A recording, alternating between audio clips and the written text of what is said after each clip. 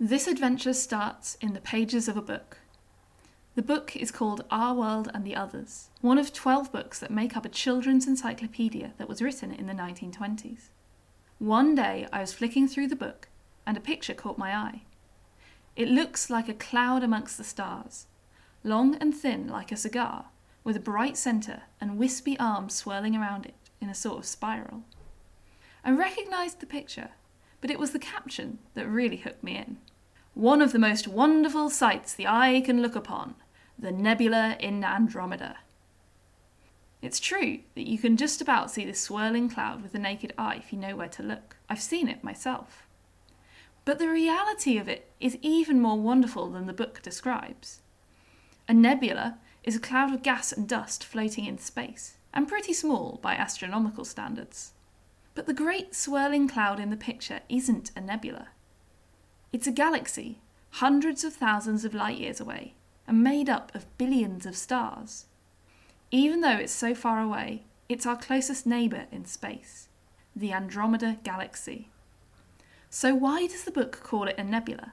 In finding out, I fell down a rabbit hole of curiosity, and before long I found myself in 1920s America, where astronomers were hashing out a question that would shake up the universe as we knew it.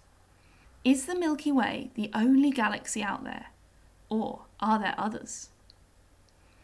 Let's start off by thinking about what we mean by the word galaxy. Weirdly enough, the word itself pretty much just means Milky Way, which is roughly the English translation of the Greek phrase galaxias kyklos. This isn't that surprising when you realise that up until the 1920s we only knew about one galaxy, our own. In fact, you could say that the astronomical meaning of the word galaxy evolved from what we learned about the Milky Way. To the naked eye, the Milky Way just looks like a big celestial cloud, and it wasn't until the 1600s that the newly invented telescope showed that the Milky Way was actually made of stars. Eventually, we came to understand that the Milky Way is a system of stars held together by gravity, and that became the definition of a galaxy. Anyway, let's head back to the 1920s, when we only knew for sure that there was one galaxy, the Milky Way. Many people over the years had suggested that there might be other galaxies, but no one really had enough proof to say for sure. The debate partly rested on the true nature of objects like the swirling clouds of Andromeda, which at the time was called a spiral nebula. Everyone more or less agreed that spiral nebulae weren't really part of the Milky Way, but they disagreed on what they actually were. Some argued that spiral nebulae were much smaller than the Milky Way, and that they were probably made of gas or dust, like the nebula that we see in our own galaxy. Others argued that they only looked small because they were very far away, and that they were actually systems of stars held together by gravity, just like the Milky Way. One big problem in solving the debate was that nobody really knew how big the Milky Way itself was. You can't really say whether or not something is like the Milky Way if you don't know what the Milky Way itself is like. One side said that the Milky Way was 30,000 light years across, and the other said that it was 300,000 light years across. With one side saying that it was 10 times bigger than the other, no wonder they disagreed on how Andromeda compared. So, how do you measure a galaxy? There's lots of different ways to measure distance in space, but let's focus on one.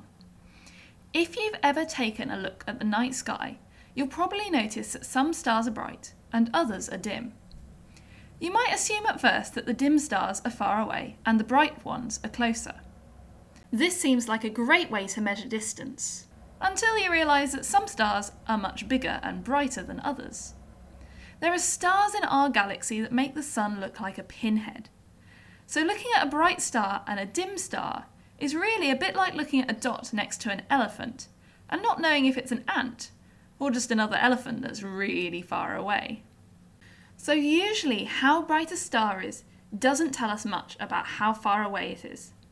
But in 1913, an astronomer at Harvard College Observatory called Henrietta Swan Leavitt noticed something strange about a type of star called a Cepheid variable. These stars are called variable because they pulse, getting brighter then dimmer, over and over again. Leavitt noticed that the brighter a star was, the slower it pulsed. With a bit of calibration work by other astronomers, that meant that you could work out how bright a star really was, no matter how far away it was. This is super helpful for astronomers, because then you can use Cepheid variables a bit like a cosmic ruler to work out how far away things in space really are. If you find a Cepheid variable, you can measure how bright it looks and work out how bright it really is.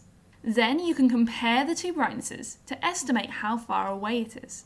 The dimmer it looks compared to how bright it actually is, the further away it must be. It's like finding a way to measure the true size of the dot next to your elephant and finding out that it's 3 meters tall, so it must be really far away, instead of just really small. Let's fast forward now to 1925 and leap 3,000 miles across America, from Harvard in Boston to Mount Wilson in Los Angeles, where an astronomer called Edwin Hubble was using a very powerful telescope to look at the Andromeda Nebula. This telescope was so powerful that he could see that some of the cloudy swirls in Andromeda weren't actually cloudy, they were made of lots of individual stars. Even better, some of these stars were Cepheid variable stars, so he could use them to measure how far away Andromeda really was. The figure that he got was around 930,000 light years, which placed Andromeda well outside of our galaxy. Add in the fact that he saw that it was made of stars and not swirls of gas, and it's pretty convincing that Andromeda is a galaxy far, far away.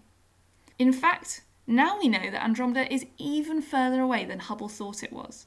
Our current estimates put it at 2.5 million light years away from our own galaxy. A fitting end to this story is the legacy that is left behind. You've probably heard of Edwin Hubble because of the telescope that was named after him, the Hubble Space Telescope. This instrument was barely imaginable in the 1920s, when the space age was a distant dream. In 1995, the Hubble Space Telescope took an amazing photograph called the Hubble Deep Field, which penetrated the depths of space further than ever before. To capture this photo, astronomers had to point the telescope at a tiny patch of sky that seemed completely empty for 10 whole days. At the end, the picture that they got revealed that in just that tiny patch of sky, there were thousands of distant galaxies. In just 75 years, from the 1920s to 1995, we went from thinking that we were the only galaxy in town to being just one of billions, part of a universe vaster than we could have imagined. That might make you feel small, but to me, it just shows how far our curiosity can take us. Who knows what we'll discover in the next 75 years?